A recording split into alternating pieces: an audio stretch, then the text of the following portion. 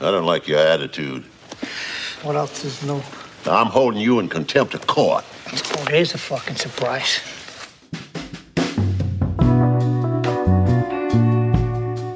Hey everyone, this isn't Leon from Fiasco and Prologue Projects. It's me, Rhiannon, and I'm here with a bonus premium episode of 5 to 4. In this episode, we're taking you into the world of public defenders with two guests, Josh and Katie, who work in public defense. And me, obviously, I'm a public defender. Public defenders represent clients who can't afford a lawyer, and it's a tough job. The pay is low, the hours are long, and the caseloads are heavy. But on any given day, your client might be freed from jail, be reunited with their family, you get to tell someone's story, or we get a bullshit charge dropped. This episode is about the highs and lows of being a public defender, and by extension, the highs and lows of our legal system. This is 5 to 4, a podcast about how much the Supreme Court and the prosecution sucks. Welcome to 5 to 4, where we dissect and analyze the Supreme Court cases that have torn through American liberty like cops through a box of break room donuts. Nice. I'm Peter. I'm here with Rhiannon. Hey. And our special friends, Josh and Katie. Thanks for having us. Thanks for having me. Today is, it's a special day. We are having a discussion about what it is like to be a public defender in this country. Rhiannon, Josh, and Katie are all public defenders. Katie's currently a clinical professor at a law school criminal defense clinic. Josh is a director of trials and training for a public defender's office. I will be playing the role of the common moron. Yeah, Peter, why are you here? I'm here to moderate. I'm here to moderate and drive the discussion forward because you could not be trusted with it, Rhiannon. That's the bottom line. That's true. That's true. I agree. So we solicited a bunch of questions from our subscribers, and we're going to go through a bunch of those and some questions that I had. But before we do, I would like to give an introduction that I call, what is a public defender? Okay. Now, I Googled this, and a public defender is a lawyer who works for the government, whether it be federal, state, or local, and provides criminal defense services for people who cannot afford an attorney. I made that definition up, but I do think that's pretty much spot on, guys. So you guys jump in if that sounds incorrect. Yeah, I would just say that you can also work for like a nonprofit public defense organization that usually contracts with a local government to provide indigent criminal defense services for a certain municipality. But yeah, nailed it, Peter. Glad we cleared that up. Looked like a real asshole until you clarified that. So public defense institutions have been around in America since at least the 1920s or so when they sprung up in California, but they really proliferated after the Supreme Court handed down Gideon v. Wainwright, which held that criminal defendants are constitutionally entitled to an attorney, forcing every jurisdiction to hire a bunch of lawyers against their will, against the jurisdiction's will, to defend poor people who could not otherwise afford a defense. That's right.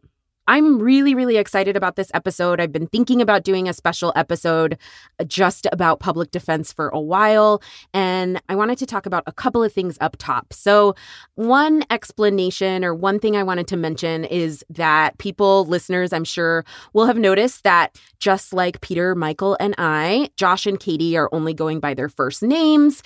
We haven't shared specific details about where Josh and Katie currently work or have worked or where they went to law school or any of that bullshit. And I just want to explain really quick. I think it's similar to the reasons why Michael, Peter, and I don't share specific details, because it's going to allow us to have a more honest and frank conversation. Josh and Katie are absolutely incredible people who I've known for a while, and they're incredible for joining us for this conversation. And I just want to say that as public defenders, we're sort of institutionally and individually situated in opposition to cops and prosecutors.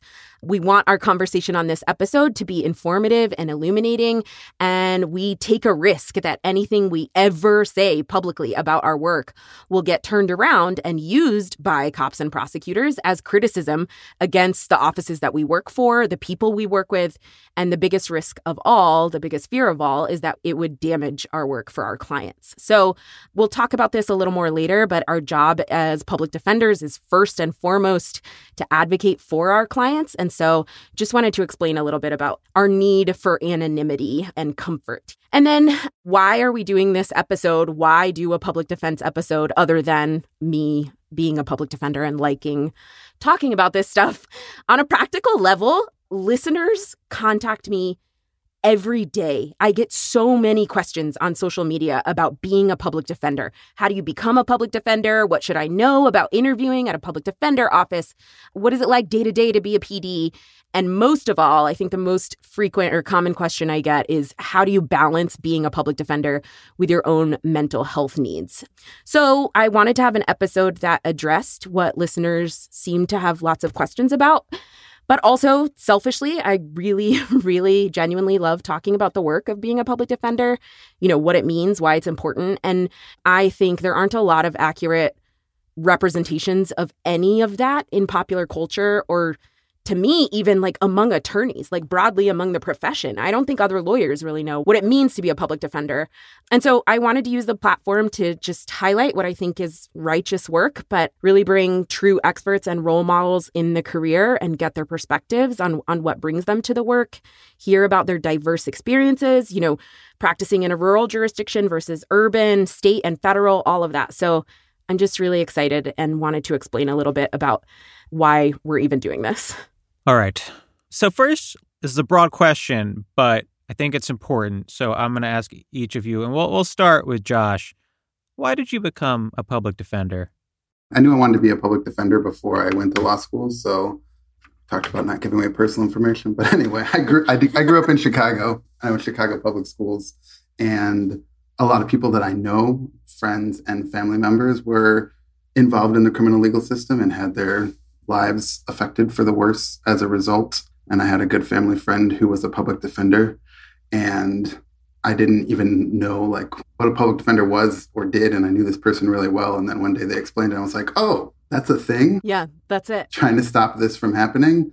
That sounds really cool. So it was really kind of a very personal reason as opposed to academic, I guess. Yeah. What about you, Katie? Yeah, a little bit of the same. I wrote my law school essay about being a public defender, but I wasn't totally sure. I knew I wanted to do some form of low-income legal services, kind of pulling people out of the systems that fail them. But I had some personal experience with my family in the criminal legal system, and I saw all the ways that their privilege benefited them, but also that the criminal legal system completely failed them. And so after my first year of law school, I was going to speak at a sentencing for a family member. And that person's lawyer came up to me beforehand and was like, I know you're in law school, but don't go in there being a lawyer. And I just knew that lawyer had never had an experience with anyone facing jail or prison, because if they did, there's no way that that's what their advice to me would have been. Right. Like this person's life is about to change forever, and the lawyer has no idea what that's like. All he can think about is your work as a lawyer. He can't relate to this at all on a personal level. And so for me, that just solidified that we need people that have seen it and understand it from all different perspectives to be in the work. And so I was definitely laser pointed on that for the rest of my law school experience. And Rhiannon, what about you? And try not to get preachy. I went to law school knowing that I wanted to do public interest work. I thought maybe I wanted to be an immigration attorney. I had grown up in a Palestinian family thinking that I wanted to work with refugees and maybe in sort of like international courts, the United Nations, whatever.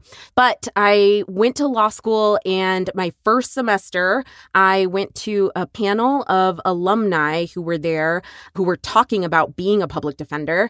And it clicked for me, like in that moment. It was 3 people talking about what they did every day, talking about why they went to work, talking about representing clients in the system. And it felt immediately like it was something that was really aligned with my skills, my politics.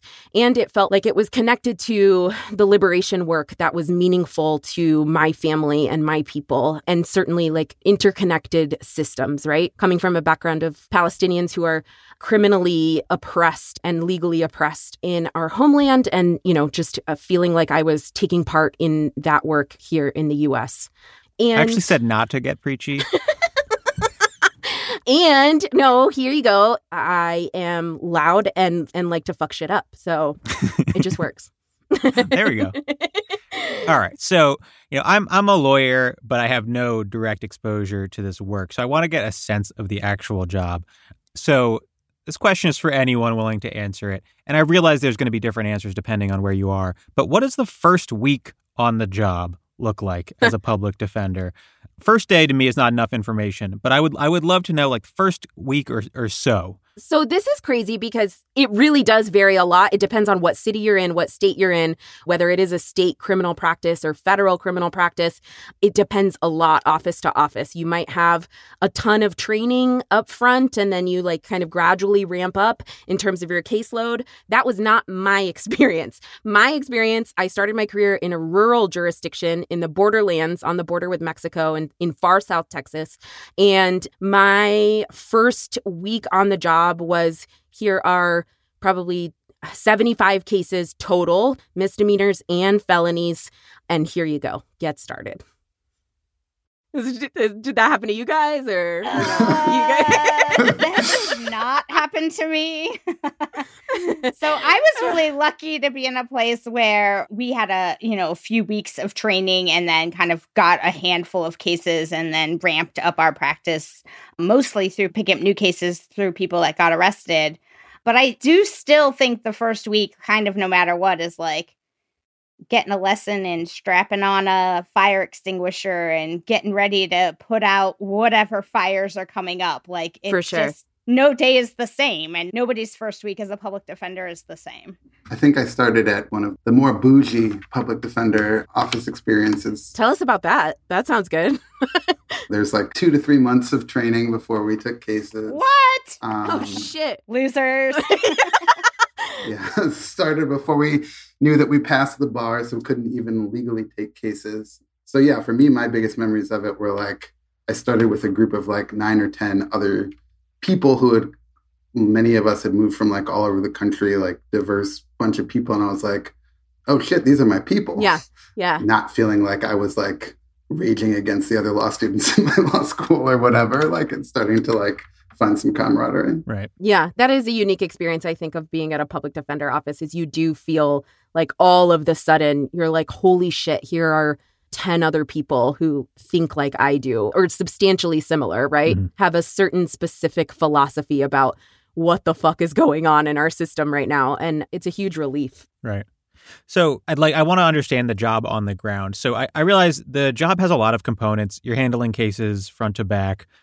And so, this might not be easy to answer, but what would you say are the 4 to 5 tasks that you find yourself doing most often? What constitutes the bulk of your time, if you can break it down into just a few things? Panic. That's one of them. Panic is number one. Every day there's something else to panic about for sure. No, just thinking about the path of a case. So you are almost always arguing or asking for some form of pretrial relief or pretrial release, right? So getting clients out on bond is something that you are arguing for quite often, right? I do it almost every day in my practice, just asking a judge to release a client pretrial without my client having to pay anything to get out. And then visiting clients and talking with clients about how their case is proceeding and what they want to have happen on cases. That is a huge portion of the work, is interacting directly with the clients that you represent. So going to the jail, meeting with clients at the office, that kind of thing. I'd like to jump in with sitting in court for hours and hours to appear for 30 seconds and have nothing happen. And your client had to take off work and you had to sign up the case and you had to sit there and the judge asked for an update. Yep. The prosecutor asked for more time to respond to your motions. So there's a lot of time spent kind of, sitting in court and preparing for these kind of minor appearances. And if you're lucky, you're asking for your client to be excused at future court dates so that you're the only one that has to waste the time there. But definitely, sitting in court and preparing for even, kind of the less serious court dates. Yeah, definitely. I think the over preparation stage where you're just like, you're suddenly in this situation where you're going to visit a client and they're like, actually asking you for legal advice. Yeah. When it's like, do I tell this person that I started working like 2 weeks ago, that I've never tried a case before? So that results in, like I said, panic. And then I think like trying to see if you can figure everything out ahead of time. Right. All right. I want to talk about caseloads.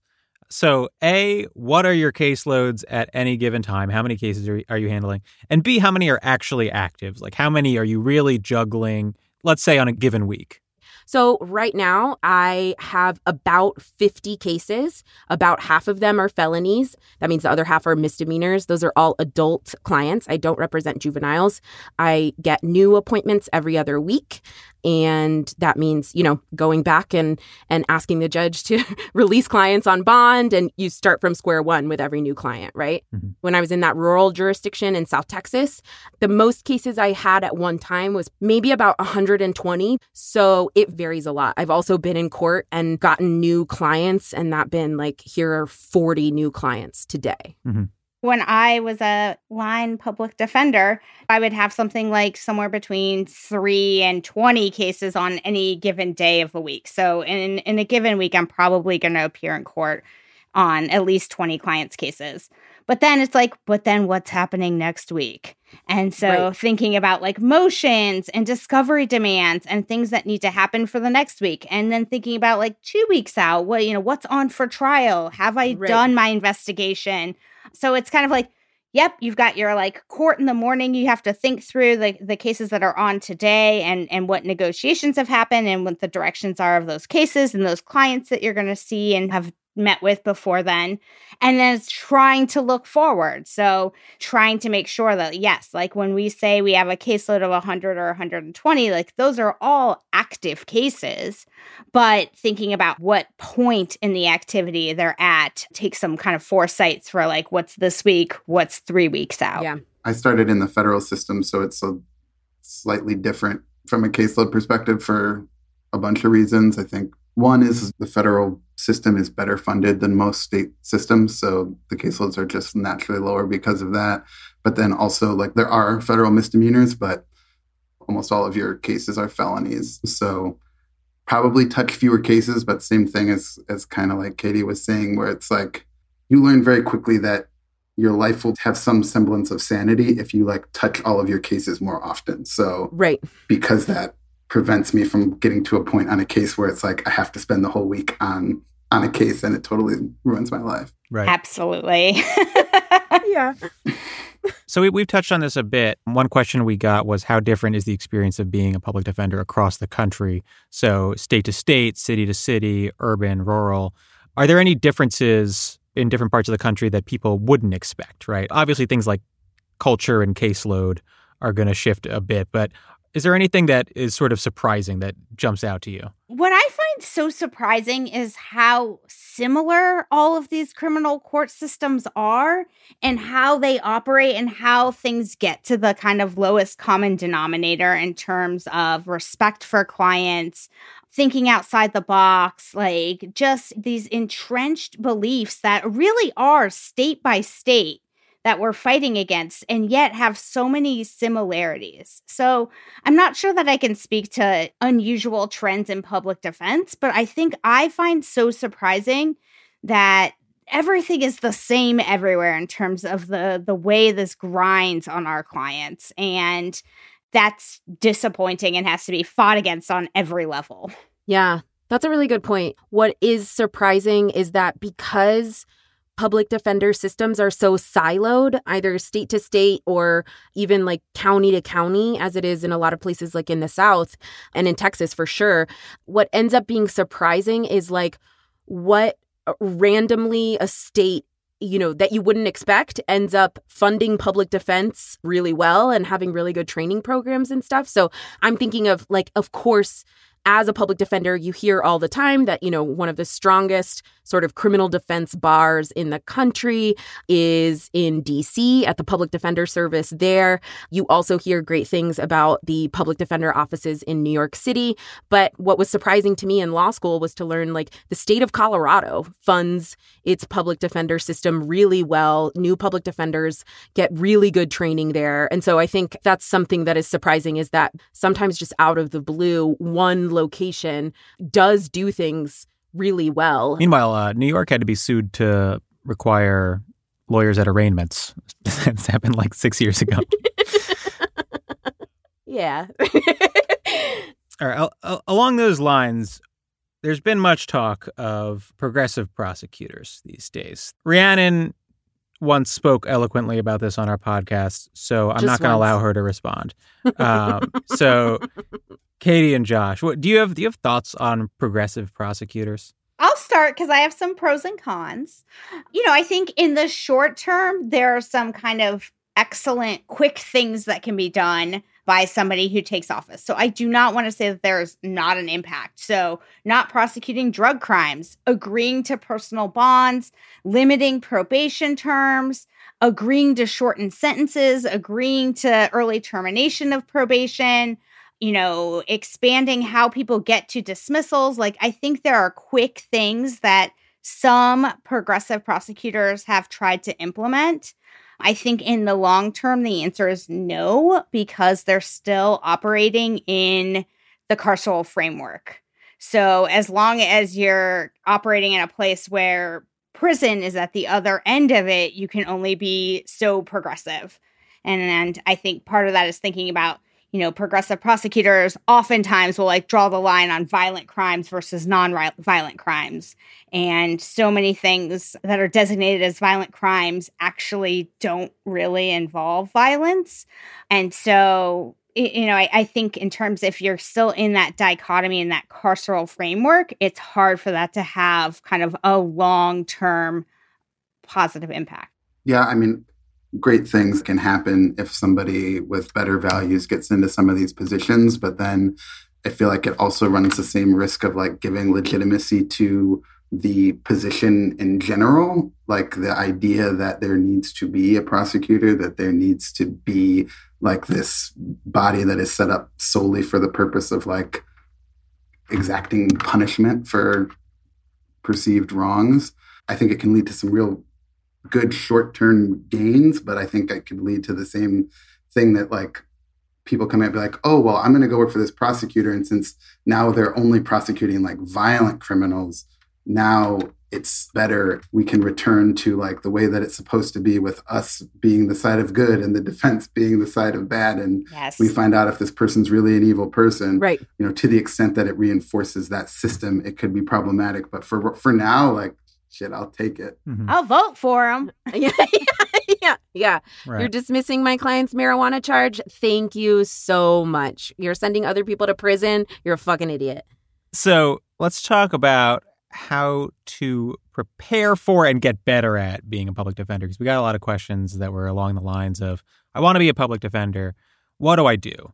Are there internships you recommend? Are there clinics you recommend? Obviously, a criminal defense clinic seems... Yeah, I vouch for that. I also want to add that people asked specifically about getting experience or an internship at a prosecutor's office before applying to be a public defender, or as, whether or not that's valuable to do a prosecutor clinic or to go on police ride-alongs. Somebody said they were encouraged as a law student to do. Do you guys think that police ride-alongs should be required to graduate from law school? I mean, if you're going to mock the police, then I say go for it. But yeah, sure, why not? Yeah. So I think I do like to take this moment to say, I think people should intern in a public defender's office and find out if they think that's a good fit for them. If standing up in court is something that works for them, and it shouldn't work the first time. You can be scared shitless that first time and many times after that. But just figuring out if trial level public defense is what you want to do. I think doing a criminal defense clinic and interning at a public defender's office is going to give you a a good window into that because there's lots of other ways to be a public defender. There's appellate work, there's post-conviction work, there's mitigation work. There's lots of ways to be a public defender. So I do think trying to get your feet in the water to figure out if trial work is what you want to do. And I think clinics are a good way of doing that. And I think internships where you might get the opportunity to talk in court can be helpful in that. Could you define mitigation work for our stupid listeners and also me? Sure. And I'd love for Rhiannon to chime in on that. But mitigation work is being a part of a legal team and developing kind of the psychosocial history and tracking a client's life path that led them to the criminal legal system in some way. So it's primarily been really focused on in the world of death penalty work of trying to get to a non-death sentence. But it has, in the last couple of decades, really expanded into everyday defense work. For people with JDs and non-JDs can be really meaningful work in this public defense realm. This is presuming if you know you want to be a public defender and you're asking what is the best things that you can do to do that. As somebody who has done quite a bit of hiring of public defenders in my career, I won't throw out an application that has prosecutor experience on it, but it puts a red flag for me. I know I was told that I should go do that and work at a prosecutor's office, but I think that the nature of the work, given where this country is at right now, is such that if you're comfortable putting people in jail, then I think you want to really question whether being a public defender is really what you want to do. Mm-hmm. So I would suggest against it unless you're considering that as a line of work. And to chime in, I think one of the reasons that people give is to see the other side. Yeah, it's super common, I feel, in other areas of the law. It's super common that having worked, quote unquote, for the other side or having experience on the other side makes you a better advocate on the new side that you're applying for or whatever. But do you think that's not true? It feels to me like it has to be true. No. I think it's not true because the other side, the prosecutorial side, is the culture and story of America. We already know what the prosecutors think because that is what tough on crime rhetoric has been forever. So if you want to guess at what their perspective is, just turn on Law and Order and you don't need to go work in that office. Mm-hmm.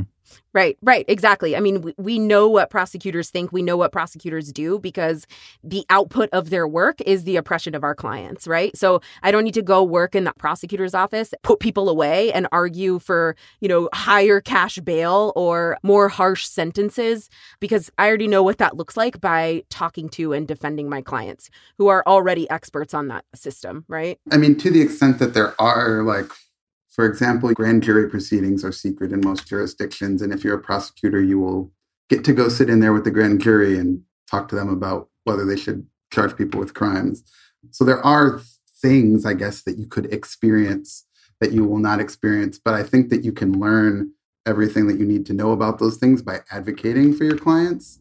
And a huge part of being a good public defender in my mind is you look at a situation, you're like, something is wrong here. And then you research and you work to figure out what is it that's wrong and how could I possibly bring that up as an issue in this client's case?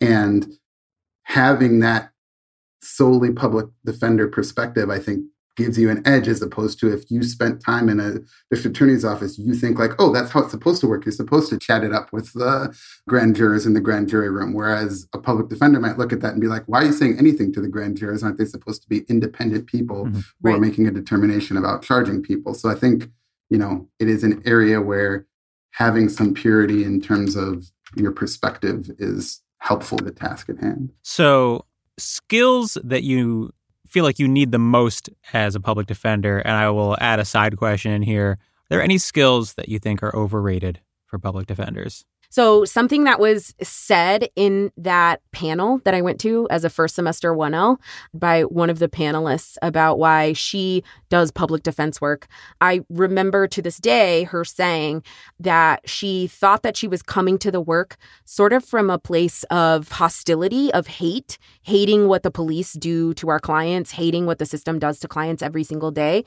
And then she realized really quickly that that's not sustainable and that you have to do the work from a place of love. love, and that you genuinely love your clients and you love your community, and that's what you're fighting for. And so I think the skills that make the best public defenders that I've ever worked with or seen in a courtroom are really sort of about those approaches and motivations for the work, right? That you come to the work from a place of love, feeling like it's the great honor of my life to stand next to my clients and to fight for them in a courtroom. What about the podcast? That is honor number 2, Peter. Like one A and one B. And so I think that kind of approach or sort of internal motivation is something that's so, so important. That's less of a kind of hard, concrete, tangible skill, right? The rest of it is learnable, acquirable. Mm-hmm. Yeah, I was going to say, one skill I think that is really helpful, and then I will give an overrated, is being able to put yourself in other people's shoes. And that is, trying to develop compassion and empathy to sit with your clients, but also to get into the heads of your adversary, to get into the heads of the prosecutor and the judge, and to identify their concerns and be able to not just say, you're an asshole or you're never going to do this, but to say, like, how am I going to convince you or make you feel comfortable doing the thing that I need you to do for my client and their expressed interest? Yeah. So I think that's, for me, that's like one of my favorite parts, is trying to just get in their heads and figure that out. Mm-hmm. And then I think the thing that I would say is overrated is feeling totally confident and able to talk off the cuff, because so much of being a public defender is preparation. And everything you see that is good in court is something that somebody prepared and not something that they came up with off the top of their head. Yeah. And so I think a lot of folks are really nervous in the courtroom. And that's okay. Like, that shows that you care, and that shows that you care to the judge. It shows that you care to a jury. I've had people, and even myself, I've acknowledged, like, wow, this is really serious, and I am a little bit nervous. So I think folks that have some trepidation about public speaking, I think that is stuff that you can work to feel comfortable with. And so I would say that's an overrated characteristic. Got it. I would agree with Katie. I think that if you give me a month, I could get pretty much anybody to feel relatively confident, like off the cuff, and sound the way that people think lawyers sound. Mm-hmm. It's not like a talent you can't learn. Yeah, that was one of the questions was, how do you deal with performance anxiety in court? And have you had any experience dealing with nerves in court? And is it a skill that can be attained? This is like the only question that we were sent that I have any experience with, but absolutely can be learned. Oh, yeah. The first time I spoke in court, I was like super well rehearsed. I said everything I needed to say. Didn't sound super nervous, but I was so jacked with adrenaline that my leg was doing the most unnatural shake. Yes. As if I was lifting it off the ground and slamming it back like a couple inches and slamming it back down. Like, really bizarre, but it was all beneath the table or like behind a bench or some shit.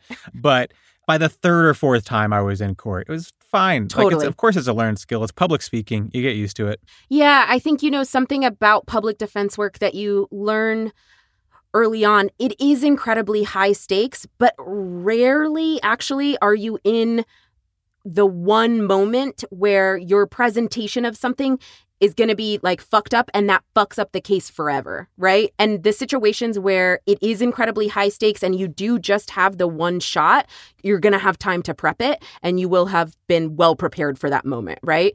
But your sort of off the cuff or in the moment decision about a certain way to approach a case or approach a conversation, like just with a prosecutor in a kind of daily interaction, you will often be able to kind of right the course if you feel like you fucked up. Right. Okay. Which is more beneficial to clients? Having adversarial relationships with ADAs or having more cooperative relationships with ADAs? Okay. It's about to get real. We are all smiling. Situational? So I will start. I'll say ADAs, the acronym means Assistant District Attorneys. So this person who asked the question is referring to line prosecutors. Is it better for your clients to have an adversarial kind of hostile relationship with those people, with those prosecutors who are handling your cases? Or is it better to get along with them and have smooth interpersonal relations with them. I think that it's case by case and it's also prosecutor to prosecutor, right?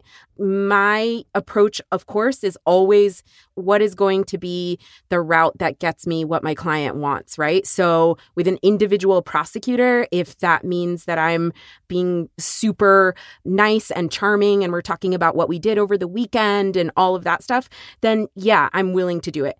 I will say, though, that I feel that a culture across a defense bar or across a public defender office of we're nice to prosecutors and we do things in a nice way and we're always polite to each other. And at the end of the day, yeah, we are in opposition to one another on our cases, but at the end of the day, we're friends and we'll go to happy hour on Fridays. I don't see how long-term and big picture that ever actually works to benefit clients. I think that that's an attorney-focused practice and not a client-centered practice. And I think you would be hard-pressed to find a jurisdiction where that works to benefit clients by and large. Josh, I'm sure you want to jump in. I'm also... Sure. Josh, it's time for you to get real. I mean, I guess the first thing I would say is like, be yourself. If you, because of your belief system, do not want to be friendly with prosecutors, you don't need to be friendly with prosecutors to be good at this job. That's right. I know some incredibly effective public defenders who are wildly abrasive people, but they're really, really good at their job and their clients get benefits because people don't want to deal with it. And they know that they're not going to give up. And I had no other really good public defenders who are like kind of syrupy sweet in a way that is a little distasteful to me, but that get results. I think the thing to keep in mind is like, where is it coming from? Like, are you doing it for the purpose of obtaining a benefit for your client? I know somebody once, I don't even remember where I heard this. They were like in a courtroom, lots of defense attorneys were schmoozing it up with the prosecutors and they were like proudly sitting by their client, like not participating. And their client was like, dude, what the hell are you doing? Like, go try to get me a deal. Right. Get in there, bro. So, I don't know that we need to presume that the client is going to not want you to talk to the prosecutor, but they're going to want you to do it for the right reason. Yeah. And I just chime in, like, I think there's a difference between being professional and polite and really kind of having to schmooze a whole lot. Like, I'm willing to tell someone I like their tie if that's true to me. But I think one rule of thumb I always have is thinking like every conversation I have with a prosecutor, I picture my client standing right there next to me. Yes. Encountering it and feeling whatever they would feel about it. And that drives kind of what the ways that I talk about all kinds of things. But I think it, for me, is a guiding principle of like, how close am I going to be with a prosecutor and how much am I going to engage in that small talk in the courtroom? I'll definitely lie about liking a tie for a misdemeanor. I'm just going to say. Oh, yeah. Do you ever go the other direction and try negging the prosecutors? Does that work? I think depending on who you are, it does. It depends on your personality and the prosecutor's personality for sure. But I think all manner of approaches can be effective for sure. I have negged the fuck out of many a line prosecutor. We get a lot of these questions in the public defender context and otherwise. And a lot of it makes me think that people think that there's like a really cookie cutter way to be a good lawyer. And I think the actual answer in my experience in civil work is like, no, like, what are you good at, right? What dynamics are you comfortable with? And, what are your strengths? You can play to those. And what's interesting about the public defense context is the stakes feel so high that I think a lot of people feel like if they fuck up by using the wrong approach, they have done a terrible injustice. Yes, agree. Yeah. That takes us into, I think, there are a couple of questions we got about sort of the public defender mind space. I thought this was a sharp question. How do you deal with the inherent tension between fighting against the system and being a cog within it, so to speak? Yeah, and take that in whatever way you feel. There's an overall, like, at the end of the week, I might feel like, wow, I really had to slog through this. And I really felt like I was just participating in a process that I don't really believe in. But then there's those small victories of like, and it's not a small, it's a huge victory. I got somebody out of jail today. And I did that because I am a part of this shitty system, But I got to know this client and I got to advocate to the judge, and they are going home to their family tonight. So I think really like taking the moments to feel humanity with clients and hear them and operate in their expressed interests, even though there's a bunch of often crappy options in front of them. But there are huge and small victories that make people feel human in a system that is 100% geared to dehumanize them. I think it's important just to remember, like, at all times, we are kind of a cog in the machine, right? There's a ton of parts of the criminal legal system that, like, public defenders kind of make work. Like, they allow the prosecutors and the judges not to have to really interact with the people whose lives they're harming, right? They get to interact with this more palatable version of their interests through us. And I would do sometimes think about, like, well, what if they just all shut down? Everybody went pro se. These people would lose their minds. Right. Like, and just to interject, pro se meaning like the defendants would represent themselves in court, so you wouldn't have a public defender serving as a buffer. Keeping that in mind will make you not go along to get along kind of in the system. And remember, you know, like, I try to remind people, like, even in cases where I can't get any incremental benefit from my client, and there are cases like that where just like, I'm like, this person could have been served just as well by a cardboard box as they were by me in this case. Yeah. You know, I can still extract a cost for the legal system, like harming my client by wasting their time and money. If what they want to do is put humans in cages, I can waste as much time as humanly possible. So I think it does suck, and it's like a tension that you're going to have in your career if that's your value system, but that you can use it as like a motivation to make sure that you're not just being a cog in the machine. Yeah, really good point. I think I've probably talked on the podcast before about how in our area of work, you are having to redefine victory a lot. You're having to redefine what a win is, because being a public defender and being a cog in the system, if you want to define it like that, is about losing a lot of the time, right? When somebody is arrested, when somebody is taken from their community and they're kept in jail because they can't afford to pay to get out, like, that's a loss. That's a community loss. That's a family loss. And so from the beginning, you're already dealing, I think, in tragedy. And I think sometimes that really, really bogs you down. But to Katie's point, that you start to celebrate the humanity of your work and the little wins, right? Getting somebody out of jail is a huge win, even though it was just a part of the machine working that day, right? Sometimes counseling somebody on whether to take a deal to go to prison for 10 years, right? Those are incredibly human moments that are unique to this work, and you start to celebrate some complicated things. So I want to move on to what I consider to be the public defender question, because this is the one we get all the fucking time, which is, how do you deal emotionally, morally, whatever, with representing guilty clients? And I want to frame this up because I think the sort of, obviously this question is directed at people doing criminal defense work disproportionately, let's say, relative to people in other areas of law, like, I don't know, securities litigation or some shit like that, right?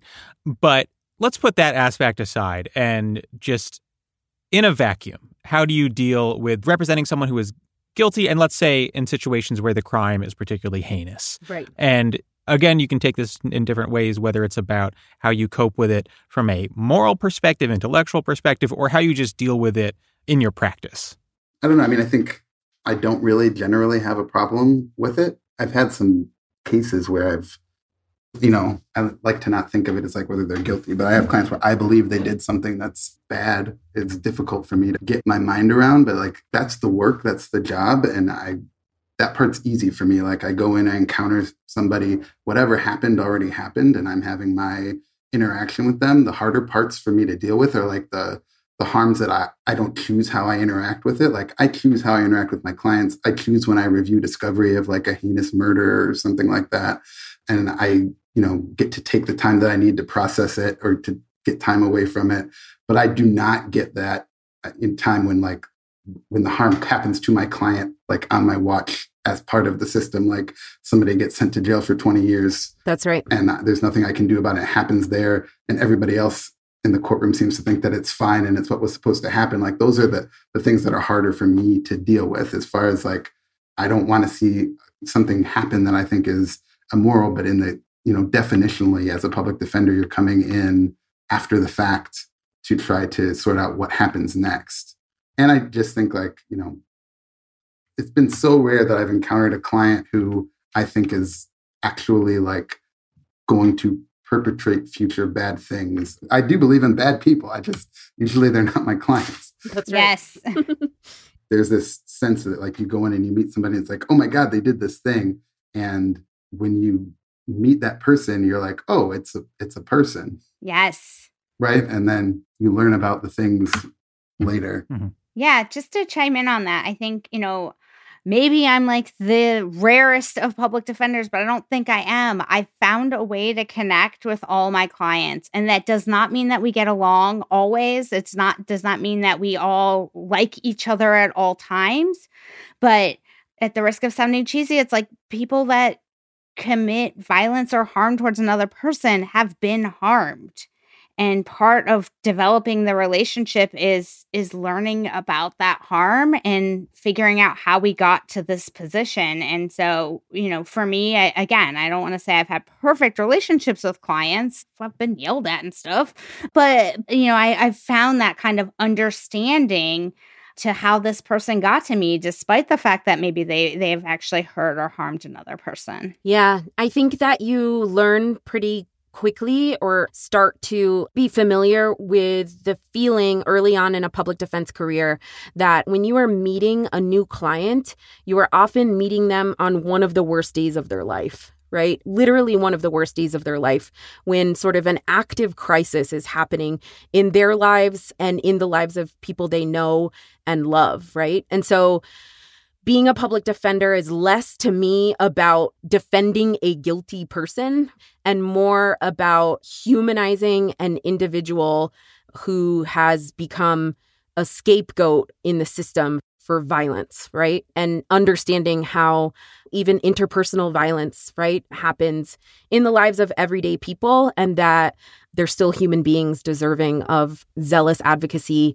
and a public defender who's going to fight for them. When I was in federal practice, there's a lot of litigation legally about what constitutes a crime of violence. Yes. And it actually kind of led me to this thought that's we don't actually have a good definition. There's no real good way to distinguish between what is a crime of violence and what is a crime that just harms somebody. Or a crime and a non-crime. Right. So many of my clients, short of my clients who are charged with murder, I would say universally, whatever sentence my client ends up getting, they would probably be willing to be subject to whatever the violence was that they are alleged to have inflicted, then serve whatever sentence that they got. Yes. So what is really the greater harm in that context, and what is violent? We're really talking about what's wrong or what is immoral or bad, which is, a judgment. I think that's right. And just one more thing I'll say is that I think what the criminal punishment system does is, and we've said it almost in every answer, right, is dehumanize the people that are swept up into it. And of course, it is fundamentally about dehumanizing people and also making people responsible for violence and making them pay, making them be punished for violence. Right. But I think one of the sort of more nefarious, psychological effects of a criminal punishment system that works like this is that it separates people from exactly what Josh is talking about. It separates you and abstracts the violence that is normalized every single day, violence that is done by the state, right? Economic violence, racial violence, and otherwise that we don't address because we treat violence the way we do in the punishment system. And then the other thing I'll say is that if you're talking about, I represent a lot of people on assault, family violence, domestic violence charges. That's just part of it. I represent people every day accused of domestic violence. And when you're talking about people who have lived with interpersonal violence and domestic violence and stuff, you're talking about my family, right? You're talking about most people's families. And so when you're talking about representing people in the criminal punishment system who are accused of harming others, really it's about this targeted and usually racist enforcement of these laws, right? So we care for criminal punishment purposes about domestic violence, but really only for poor people, people of color, right? This kind of interpersonal violence is happening across society, and it's only certain people who are sort of stigmatized as being prone to this kind of violence. Mm-hmm. Yeah, and just to chime in on one other thing that pisses me off, when I have clients that are charged with sex offenses, which is like the worst of the worst, every time, almost always, probably every time, they were exposed to some kind of sexual trauma or violence as a child. Absolutely. And when we're in court, there's children's advocates sitting in the audience, and there's people that are there to advocate for the harshest penalties. And they're there on behalf of Sam. And then Sam turns 17 and perpetrates some kind of what we've designated as sexual violence. And it's like, throw him away. Charge him as an adult, put him in prison. It's like you just got to cross an age threshold, and we're willing to just totally flip the switch. And so that to me is the struggle with what we define as violence and what we define as trauma, and where those lines are, and where once you've crossed them, there's no coming back and there's no hope for anybody. Mm-hmm. I want to drill down on that last point just a little bit. How do you cope with situations where you're adverse to victims, right? So you might be put into a situation where you're obligated to question an alleged victim's honesty or whatever it might be, something where you are really ethically obligated as someone representing your client to put an alleged victim in a circumstance that might be traumatic to them. Yeah, I mean, for me, those situations, I have chosen, right, to be a part of this system. And there are so many rules and procedures that are set up that inflict trauma on my clients, on defendants in the system. And the fact that there are some that are designed to enable that person to defend themselves that also could potentially inflict harm or trauma on others, to me is like a natural balance in the system.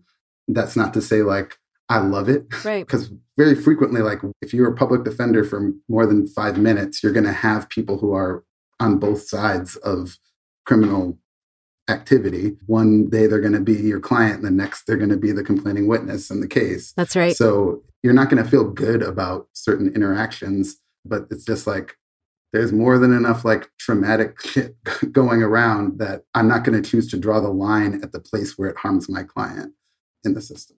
Yeah, I don't need to belabor it, but it's like, again, the system has forced us to be on one side or the other, and there's no conversation of reconciliation, of acknowledgement. And so, like, given the system that we are working in and the harm that is so prevalent for our client who gets convicted of a crime, like, I'm not into anybody getting traumatized, but being accountable and having to answer questions on the stand is a part of the system that we currently work in.